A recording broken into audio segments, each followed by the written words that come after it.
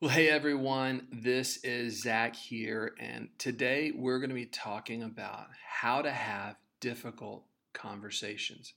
This comes in a series of teachings that we are doing, or rather, a series of teachings that we're learning from Jesus on as we study through the Gospel of Luke. You know, relationships are so important to our lives. One study done said the number one determiner of a fruitful life, a satisfied life, a full life was the quality of loving relationships we had in our lives. We're wired for relationships, but relationships are hard, they're difficult, and they require work.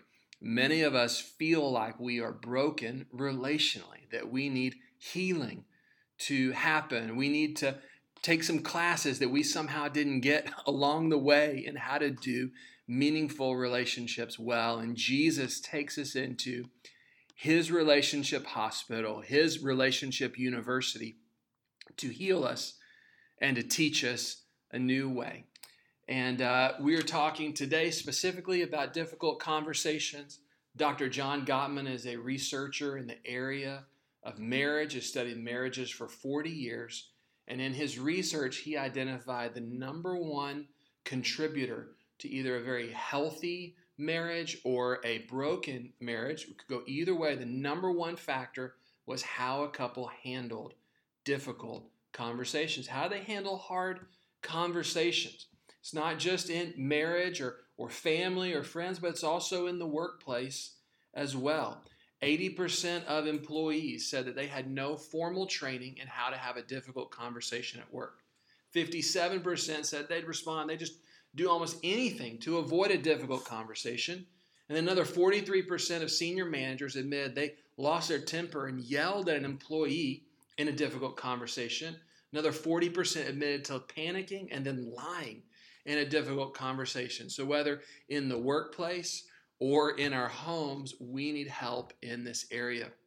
So if you're listening to this, I want to make sure that you listen to part 1 and part 2 that are on our website or on iTunes, AntiochDallas.org, to get kind of the backstory. Jesus has taken us through a lot of teaching on this. Today, we're just focused on the practicals of how to have a difficult conversation. But trust me, you need more, I need more than just practicals, right? And so I want you to go back and listen to the first two as they set the table for today. So in Luke chapter 6, Jesus is talking about relationships, and he begins in verse 36, and he talks about the character that we're to have, that we need to have to be able to do relationships well. We talked about that on the previous podcast.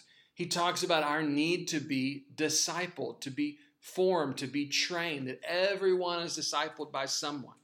You can be discipled by your family. And it's just like, well, this is just the way my family handles difficult conversations. We just yell, or we just shut down, or we just stonewall, or whatever it may be. You can be discipled by Facebook, right? Where you can mute someone, unfriend, unfollow when they get a little annoying or they do something you don't like. You can be discipled by Fox News or any of the other news channels where you just get on there and you yell as loud as you can, as angrily as you can, for as long as you can.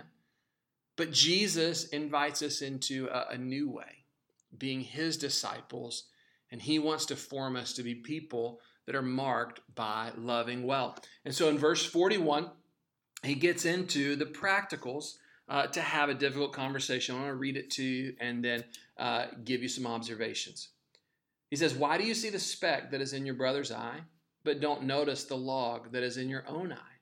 How can you say to your brother, 'Brother, let me take out the speck that is in your eye,' when you yourself do not see the log that is in your own eye? You hypocrite, first take the log out of your own eye, and then you will see clearly to take out the speck that is in your brother's eye."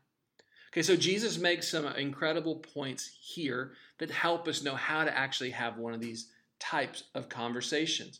The first thing that we need to do is remember the gospel. Each of these is going to come with a G. I got it from a book called Peacemaker, which is a helpful resource in many ways. Not perfect, but it's helpful. So the first one is remember the gospel. Remember, Jesus is speaking to his disciples. If you're a disciple of Jesus, your story is defined by the grace of God. That you, though lost in your sin, Jesus came looking for you, and he saved you, and he washed you, and he made you new, that you have received love that you didn't earn. You've received grace that you didn't earn. You've been reconciled to God, not through your own doing, but through what Jesus did.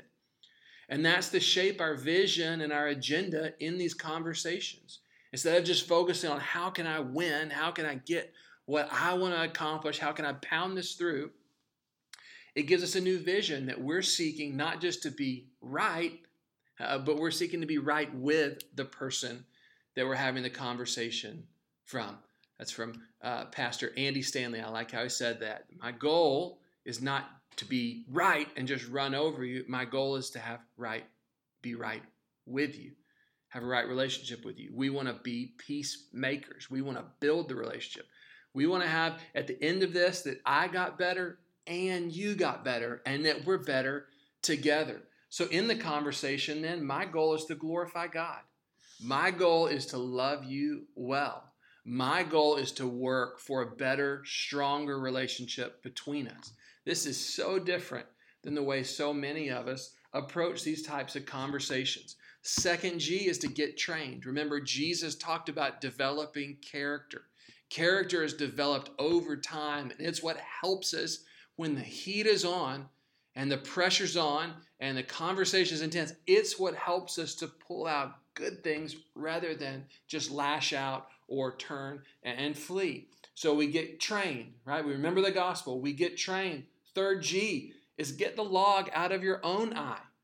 This is amazing. Jesus is saying that you and I, that we have blind spots. I mean, imagine you're showing up to get LASIK surgery next week, and you go in and the eye doctor who's going to work on your eyes has a big log in her eye or his eye.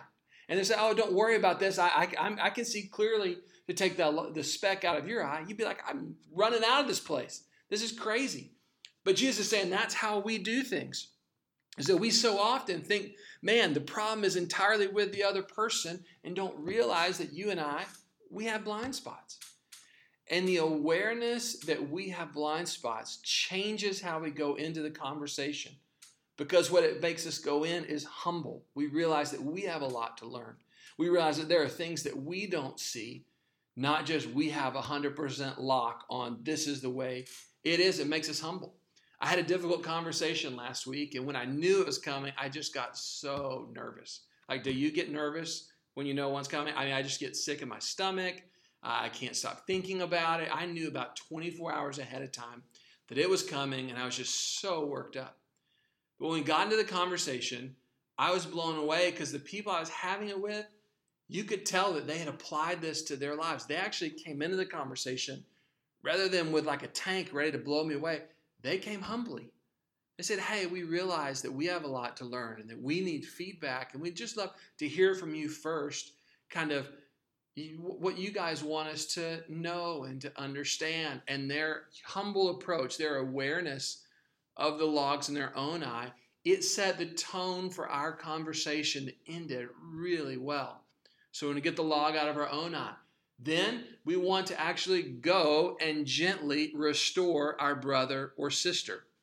So Jesus is not saying, hey, just get the log out of your eye. But he said, you're getting the log out of your eye so that you can go and you can be a part of gentle restoration of getting the speck out of their eye. If you just imagine someone trying to get a speck or a splinter out of someone else's eye, that'd be both a precise thing, it'd need clarity, but it'd also be a very gentle thing because you realize how sensitive the area is. And so we want to be faithful to actually risk and to be clear, but to be kind as we are clear for the sake of our brother or sister, that we might love them well. Okay, so we go and we gently restore. Now, that's the G's. But if we were just to stop here, the sad fact of the matter is that you or I, neither of us would actually probably do anything with this. You see, we need more help than just some practicals.